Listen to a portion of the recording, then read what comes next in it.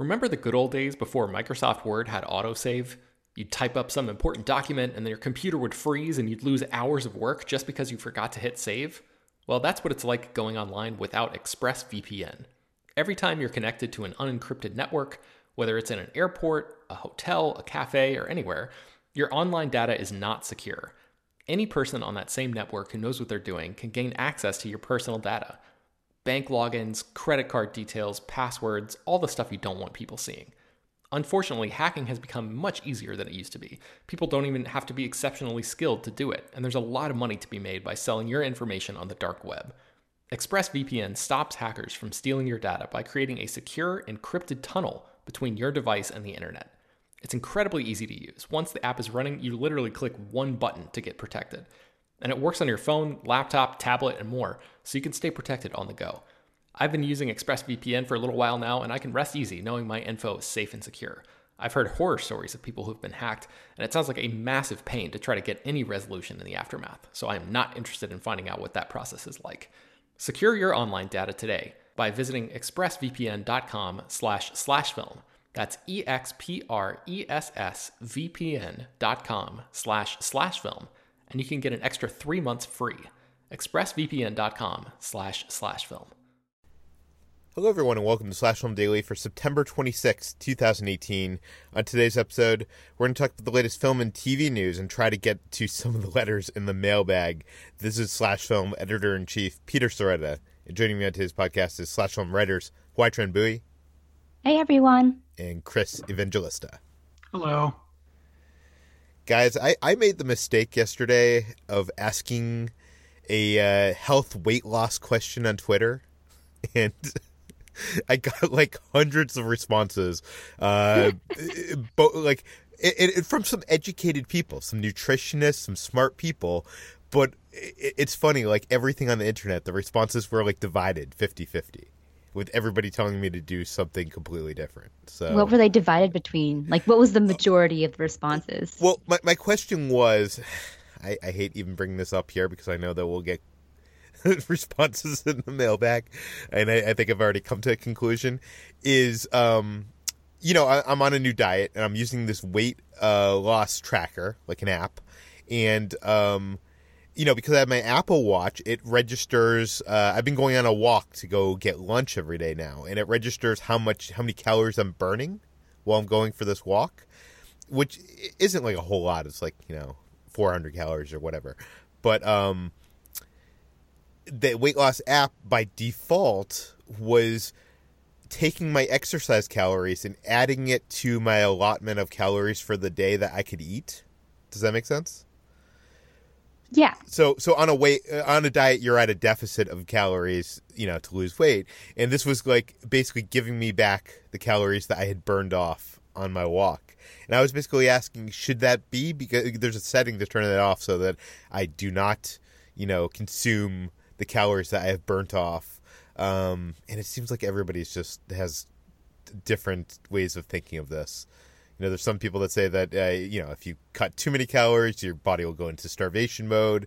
There's some educated people that point out that there's a lot of people doing intermittent fasting, and their bodies are not going into. I don't believe in that. Yeah, I'm not going to do that, but they point out that those people are doing it, and their bodies are not going into starvation mode. So I don't know. I think I've come to the conclusion, as long as I'm not, doing huge hikes and climbing up mountains and doing marathons, that I'm just not going to consume the calories that I'm burning off and keep those as bonus weight loss, I think. But now that I've said that, I'm probably going to get a bunch of letters in the mailbag, and please don't. I don't need it.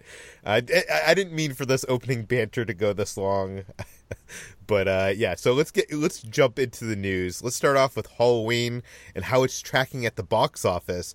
Chris, how much does it look like Halloween is going to make when it comes out? Halloween is on track to maybe have the biggest opening in the franchise's history, which is pretty good. This is early projection, and it could turn out to be wrong. But right now, it looks like it's leading towards a $50 to $60 million opening weekend, which, if so, would beat the previous record holder, which is Rob Zombie's Halloween, which had a $26 million opening weekend. And obviously, the first film was a big hit too, but you have to factor in inflation and all that stuff. So, how does this compare to the rest of the franchise? It's pretty much the highest of all. I mean, after the Rob Zombie one, it goes down to like the 16 millions, and there actually isn't a record of the original Halloween's opening weekend anywhere online because I guess it was just too long ago. So that is insane. Yeah. that we do not have a record for that because what year was that? In the 1970s? 1978. That is scary to me. Well, it's exciting that this film it looks like it's going to do well because that means we could be getting more of them. I know you're a big fan of Halloween. If this does well and they decide to make more of them, is that something you want? See, I don't know because, I don't want to give away spoilers or anything, but this film, it like restores the franchise to, what it hasn't been in a while. And I want to just stay that way. I'm worried like the more they make, the more they're going to like screw it up again and start making bad movies again. So I don't want that to happen. But at the same time, if the same people came back, I'd be willing. I obviously wouldn't be like, oh, I'm not seeing that. So, Okay, let's move on to James Wan, who is going to be producing a remake of Train to Busan. Is that how you pronounce it? Busan. Busan. And this is from the Nun writer Gary Dauberman. HT, you wrote about this for the site. What do we know? Yeah, speaking of horror films in which the original is untouchable, Train to Busan was a huge South Korean hit, which managed to be one of the highest-grossing films in South Korea in 2016 and was a worldwide hit as well. And of course, that means it's getting an American remake. James Wan will be producing this American remake with Gary Dauberman set to pen the remake, which is still untitled, likely be titled something like Train to Boston or something. I'm not sure, but currently there's a bloody bidding war taking place over the rights to the project with New Line, Universal, Paramount, Lionsgate, and Screen Gems going to bat over this remake. That's also a pun, by the way, because there is a bat that's used in this film. The original film is phenomenal. It's, I think, one of the best zombie films from this past decade, and it's so good. The news has actually incited a bit of anger over the internet, right, Peter? Oh, yes. Some of our tweets about the news get like almost no reaction. There's a couple dozen retweets or favorites and a couple, responses. But this one, looking at my Twitter analytics, has reached over 500,000 people because people are responding and quote retweeting, basically almost unanimously just saying, read the fucking subtitles. So I don't think people want this remake. I have not seen this film. It's so good. I think it's still on Netflix. At least I saw it on Netflix a few months ago, and it's amazing. Definitely worth the subtitles if you are reluctant to get into that. But it's so good. It's so brutal and just balls to the wall violence in the way that a lot of South Korean horror thrillers are. And it has a surprisingly emotional core as well. I also might be a little biased because I have a huge crush on the lead, Gong Yoo, but he's not even the highlight of this film. All the supporting characters are so good. Chris, you're a big horror guy. Have you seen this? I have. It's great, and it really does not need a remake. And yeah, I said on Twitter, I'm guessing it's going to be called like Train to Delaware or something like that. I can't imagine like what they're going to call it. What is the unique angle to this that will, differentiate it from other zombie films, in the U.S. World? Well, it's exactly like it sounds like. It's a zombie film that takes place exclusively on a train, so it has that claustrophobic, atmosphere to it, and yet it manages to just keep barreling on despite being taking place in one setting, essentially. At some points, they stop in various stations and realize that those places are overrun as well. And essentially, it's on a train while a zombie virus breaks out in all of South Korea. And they are kind of the last to realize it until it's too late. Has anybody done a Zombies on a Plane movie yet? I feel like if anybody knows this, Chris is the one that probably knows the answer. Yes, they have. I forget what it's called, but they have. It's not good. Yeah, no, I the train conceit probably allows them to do a lot more that, the plane would be a lot more contained and less exciting. Yeah, I am going to go I'm going to go check this out because of all these tweets. I actually had to mute the tweet on my mentions because my mentions were just completely unreadable because of all these people just responding to the article, which HT you wrote, and it's not like you were like excited for this remake. Well, I'm surprisingly not angry about it either, because I think James Wan is really talented, and he, created the entire Conjuring universe, which is like one of the few horror cinematic universes today. I think in his hands, this wouldn't be a bad remake, even though the original, again, is perfect. I think the premise is so simple and kind of bare bones that you really could put it anywhere. It might not, or probably wouldn't measure up to the original. Yeah, and of course, James Wan is going to produce. He's not going to direct. When I was visiting him in the editing room of the Aquaman editing room, one of the first questions I asked was a question that our own Chris had, and that was like, when are you ever going to direct another horror movie? And his answer was kind of disappointing. It was kind of, he brought up Sam Raimi's Drag Me to Hell, and basically said, like, Sam Raimi found a way back. I'll eventually find a way back. So I don't think that's going to happen anytime soon. I would be more excited for this movie, I think, if Wan was actually directing. But like you said, he has produced some good horror films as well. Chris, are you just totally not interested in this remake? I don't know. I mean, it depends on who they hire to direct it and, all that stuff. But I really don't think, the original is indeed still on Netflix, so you could just go watch that. Like, you don't really need to remake this, especially so soon. Okay, so check that out on Netflix. Let's move on to a big bit of comic book casting news, and that is that Birds of Prey have cast 2 new actresses for the film. Chris, tell us about it.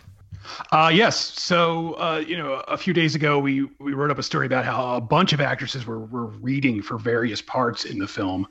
And now 2 have been cast. Mary Elizabeth Winstead is going to play Huntress, and Journey Smollett-Bell is going to play Black Canary in the film. And, of course, Margot Robbie is starring in the film as Harley Quinn. And this is going to be Warner Brothers' big DC female-driven team film, which is set to open in February of 2020. I mean, what differentiates this from the other DC films that we know about so far, just in case people aren't following Birds of Prey? Well, I mean, it's got there's a female director, which is a lot different. I mean, DC obviously has Patty Jenkins, but up until now, she was the only female director they had. I don't know. I don't know what differentiates this from the DC film, just because, I haven't seen it yet. And there's always a chance it'll turn out to be bad, just like all the other DC films except Wonder Woman. But I'm a little more optimistic for this, just because it just seems like they're really gathering a good amount of talent to, make this happen. Yeah, no, it does seem like they are. The cast is actually a good cast. I know Mary Elizabeth Winstead is very picky on the role she takes, and she's, being offered, a lot of big stuff that she's turned down. So for her to take this, I think, is maybe a vote of confidence. And I did want to point out that Caitlin Booth, who is also a journalist, pointed out on Twitter that now this has been, I think, 5 or 6 people that were in Edgar Wright's Scott Pilgrim vs. the World who have since become superheroes. So that's Mary Elizabeth Winstead. There's Brie Larson, Chris Evans, who I guess was a superhero Brandon before Routh. that. But he was a superhero before that too. Oh, that's true. Aubrey Plaza, who I guess technically in Legion. Mae Whitman voices Batgirl in the animated stuff, and I think someday we might see like Anna Kendrick, who wanted to be Squirrel Girl. I would love to see Ellen Wong as a superhero. So I just feel like, anybody who is casting a superhero movie, just look to the films of Edgar Wright, right? I think what we're all waiting for is a Michael Cera superhero movie.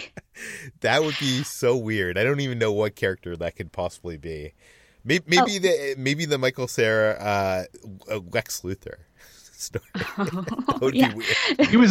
He was in Lego Batman, wasn't he? Robin in Lego Batman. He So was. there's that. Oh, you're So- right. So there is another one. So that's like more than 5. I'm not going to count on the air, but that's a lot of Edgar Wright regulars who moved on to become superheroes.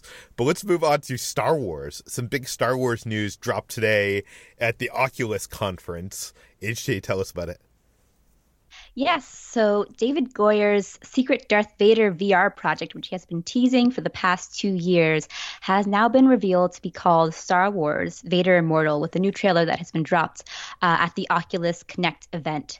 And it's a collaboration between Lucasfilm's ILM X Lab and Oculus. It's a VR project that will be a 3-part experience in which the player will get transported to Darth Vader's headquarters in Mustafar and presumably either work with him or face off against him. It's not sure. It's not certain because in the trailer, the very brief trailer we see, he speaks to the player and then activates his lightsaber. So it could be either or. So this is a project that will be debuted exclusively on Oculus Quest, which is a standalone virtual reality headset that is launching in spring of 2019. And this will be the launch project of Oculus Quest. Now, this is interesting for a variety of reasons. I do want to point out that, like, it seems like they're trying to do this very connected world. Like, there was this whole Secrets of the Empire experience at the Void. I think I'm the only one on this podcast that experienced it. And I'm not a video gamer. I'm not even a big proponent of VR. But experiencing Secrets of the Empire and feeling like you are inside the world of Star Wars was incredible. And I can definitely see the draw of it. The interesting thing is, like, that experience kind of sets up, I'm not going to spoil anything, but there's a kind of like a secret weapon of some kind that is set up. And apparently some of the things that are kind of set up in there that are actually also referenced in Rogue One, are going to tie into these projects and lead into a larger story and connect. I do find the title to be a little weird, like Vader Immortal, because we know he's not immortal, right? But I'm wondering, in the prequels, his master talked about the power to escape death, and obviously he was not able to escape death, the Emperor. And I know in the expanded universe Star Wars stuff, the Emperor was, after Return of the Jedi, trying to seek out some stuff that he was unable to get his hands on, or that he had. It gets complicated, but he had like a robotic version of him trying to find this.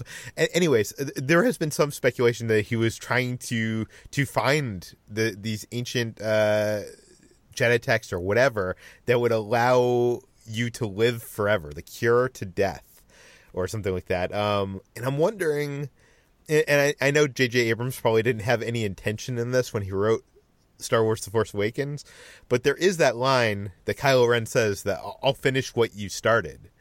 I'm wondering if there is something to this, all of this, like that there is something to the immortal thing that is going to play in part of Episode 9. Probably not. I'm probably reading way too much into this. I'm like any Star Wars geek. But HD, what do you think? I mean, that's possible because I think Goyer has teased before that this will be canon.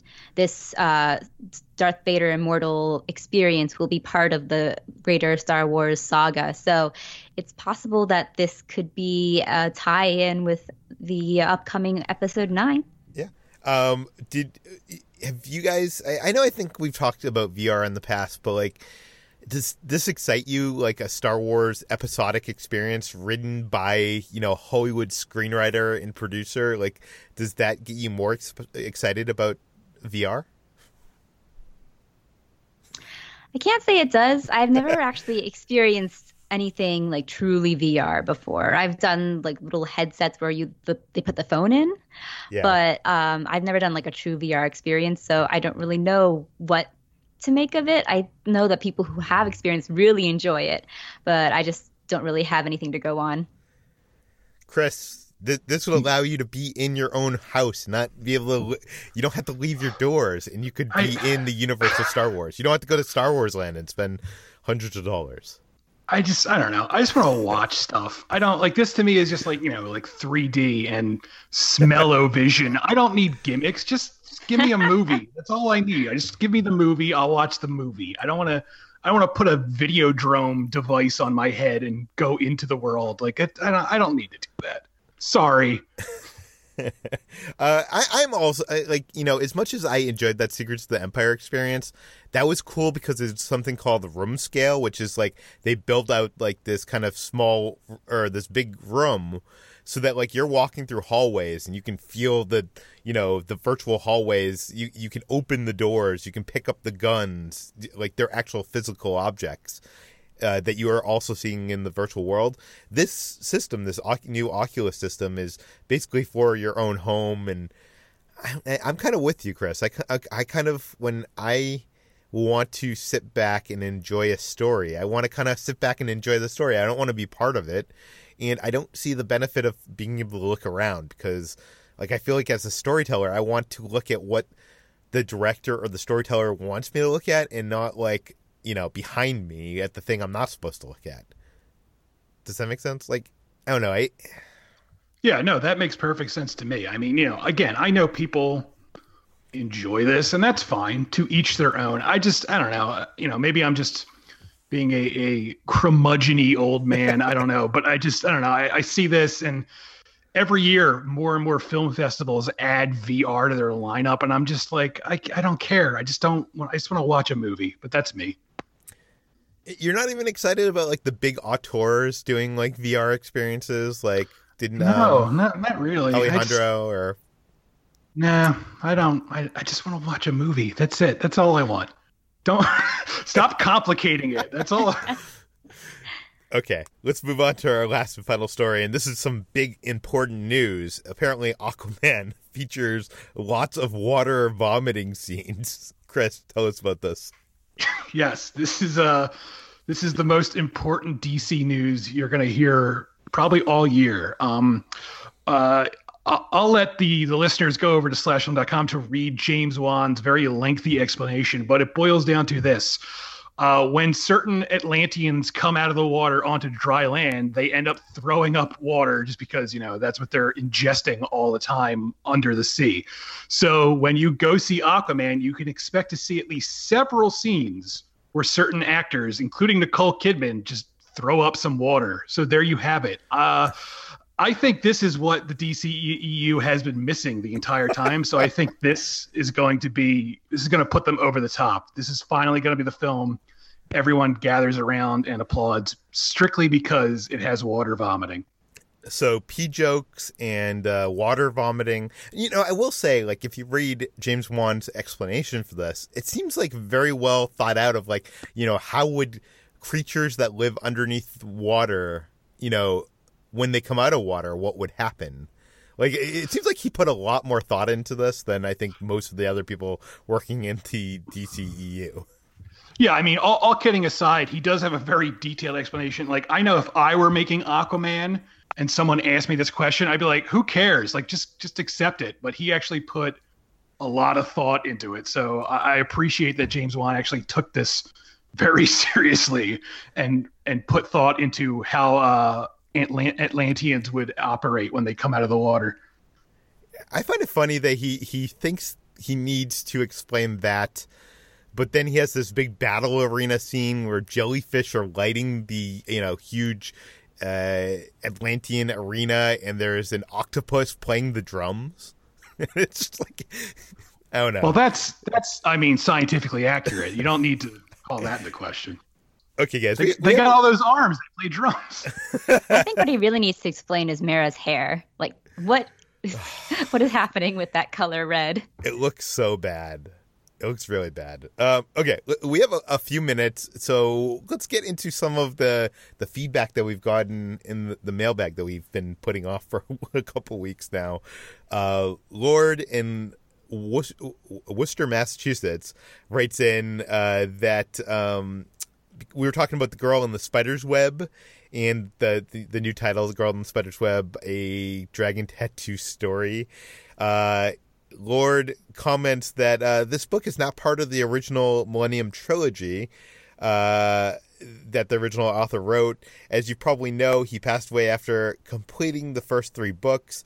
This is not a direct sequel to The Girl in the Dragon Tattoo, and I wonder if Sony is trying to make sure people know it's set in the same universe, but not a standalone movie.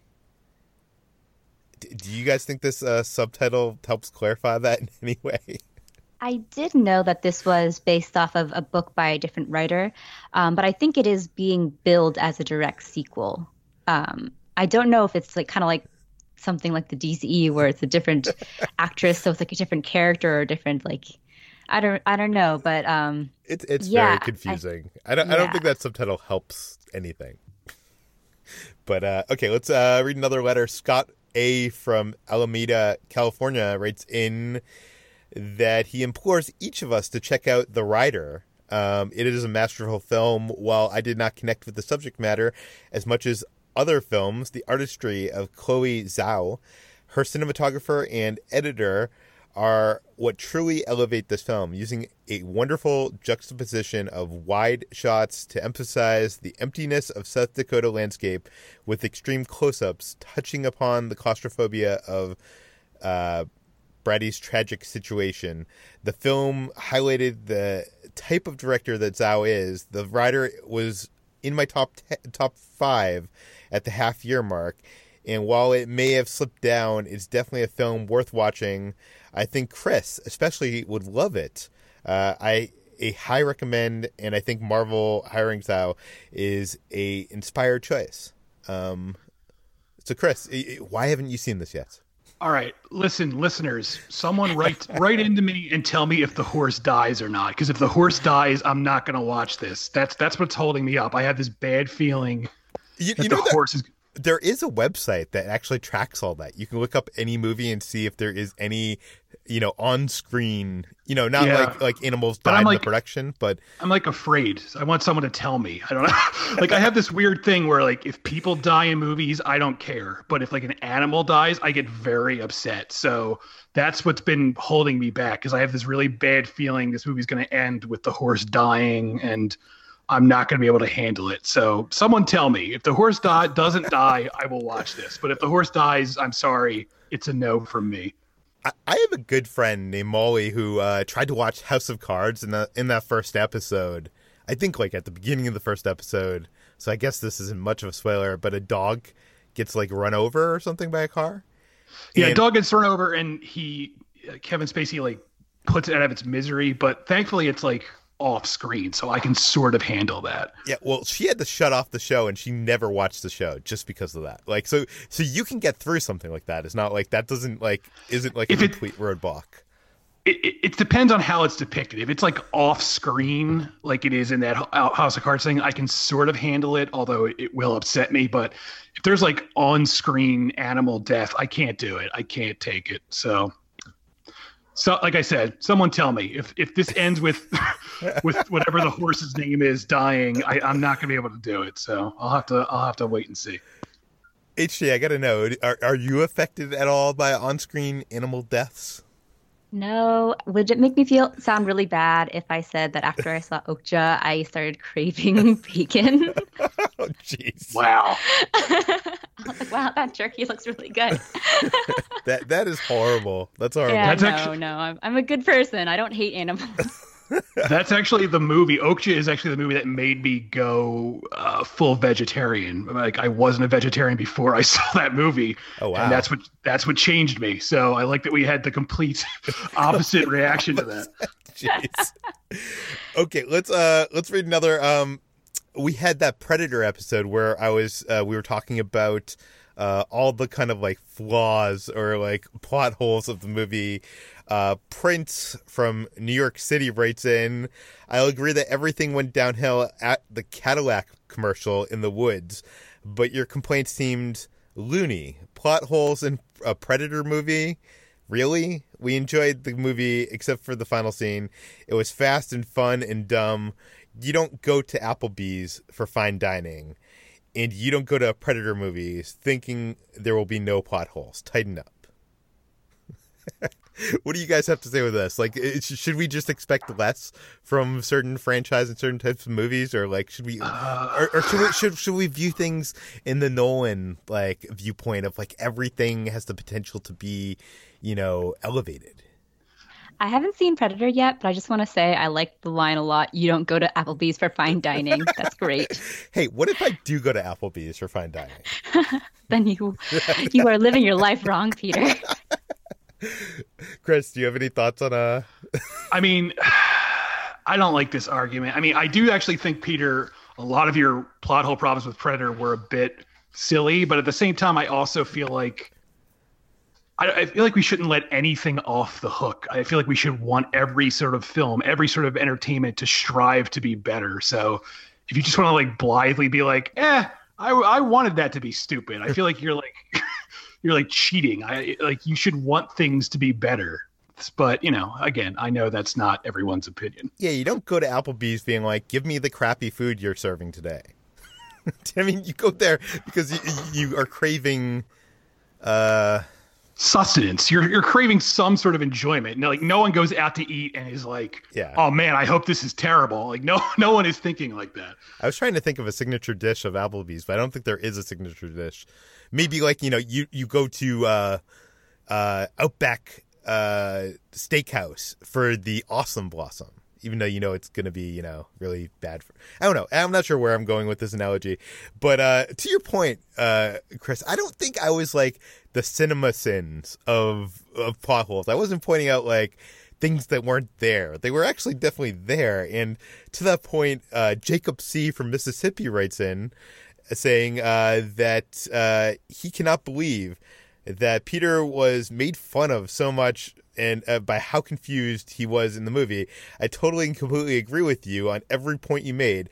The movie was edited extremely horribly, and I couldn't tell what was going on half the time. I shame Brad for making fun of you with the nerd voice. That was uncalled for. It made no sense, and it was a trash movie. Also, the depiction of Tourette's syndrome was extremely bad. My dad and I both have Tourette's, and we laughed the whole time, or the whole movie, at Thomas Jane's depiction of it because of how inaccurate and offensive it was. Tourette's is rarely that severe, and when it is that bad, it doesn't look like that. Literally, its only purpose was to set up some really bad jokes. And it's interesting that we actually got someone to write in about that, because that was something I had a problem with, because I grew up with in high school, one of my best friends had Tourette's syndrome, and it was just nothing like it's depicted in movies, and especially being used as kind of comic relief. It felt kind of offensive. I'm glad they could laugh at it in some way, though. And let's get to a couple more emails. We were on the podcast, I think, a week or two ago, and we asked, is anybody out there listening to us? We were yelling out into the void, asking, is anybody out there actually excited for Venom? And if so, to write us in, or write in an email. We did get out of our audience of thousands and thousands, we got 2 emails, guys. We got one from Michael R., who said the reason why he's excited is Tom Hardy usually chooses wisely. That, of course, looks like it will change, but people think it looks more like a scary version of Deadpool, and that's why he thinks people are excited for it. So, Chris, do you think like Tom Hardy's career choices might indicate that there might be something more to this film than what we're seeing? I mean, that's definitely a possibility. I do think Tom Hardy is a really good actor, even though he does do very goofy voices. Especially in this, he's doing a very goofy voice. But I also do think he's a very serious actor. He takes his craft really seriously. And I do think he wouldn't just like casually do something. So maybe he did see something in the script, but whatever he saw, I'm not saying it, so I don't know. Yeah, I'm not saying it either. Scott A. from Alameda, California, again, he writes in, he has a long email, which I will have the whole thing. We'll have the whole thing of all these emails in the show notes. But he basically says that he's one of these mysterious folk that are actually excited to see Venom.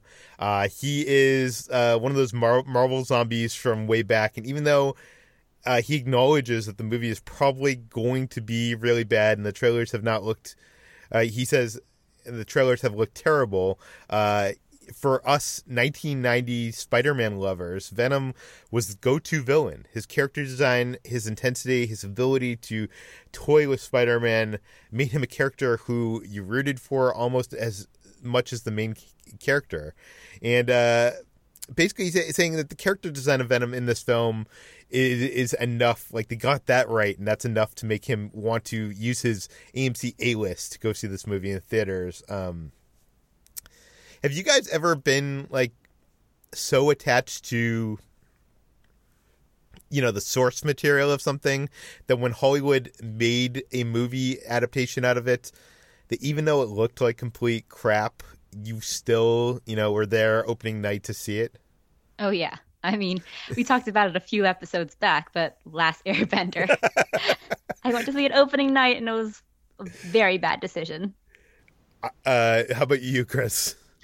You know, I can't think of anything off the top of my head. I'm sure it's happened, but I mean, I was a huge Batman fan growing up, so I really excitedly went to see like Batman and Robin when that opened. But you know, that was like a different time. Like, you know, trailers online weren't as prevalent, so I don't think I really had any inclination that it was going to be as bad as it was when I saw it. But I was excited to see it at the time. Yeah, and I think I've mentioned this on the air before, but The Sound of Thunder is this good book, and I think in the late 90s, early 2000s, they made a Hollywood version of it with horrible visual effects, and it's a bad movie, and all the trailers made it look bad, but I was so excited to see it in theaters, and it was not good. So it happens every once in a while, but we have gone over the time. Thank you both for joining me. HT, where can people find more of your work online? You can find me every day at slashfilm.com, and I'm on Twitter at htranbui. Chris, where can people find your work? I'm at slashfilm.com as well, and I'm on Twitter at cevangelista413. You can find me at slashfilm on all social media. You can find all the articles we talked about on today's show on slashfilm.com and linked in the show notes. This podcast, Slash Film Daily, is published every weekday on iTunes, Google Play, Overcast, Spotify, all the popular podcast apps, alongside slashfilm.com. And if you want to send your letter to the mailbag, your feedback, questions, comments, or concerns, send them to peter@slashfilm.com. We can't guarantee that they'll make it on the air, but if they do, please leave your name and general geographic location in case we do mention it. And please, as always, go give us a good review on iTunes. Tell your friends, spread the word. We'll see you tomorrow. Okay, guys, that was good. I feel like you're going to get angry letters for the Okja thing. Me? Yes. I'm not a terrible person. It's just I have a weird reaction sometimes. Like, for example, whenever I watched Hannibal, I got very hungry. Yeah, but that's people, so that's different. Yeah, Wait a second. When you watched Hannibal, you got really hungry? Those dishes were designed beautifully. No, I agree. I got hungry too, but again, that's people. If he were cooking animals, I'd be like, oh no, I can't watch this. But people, it's fine. You guys are monsters. I could never give up meat. I'm sorry. People don't hate me. I'm a good person. I like dogs. I'm allergic to cats, but I like them too. Have you ever been to a cat cafe? No, I don't think I could handle it because I probably would, like, my throat would close up, but I'm sure it's very nice. And if you did, you'd probably want to eat one of them. So no.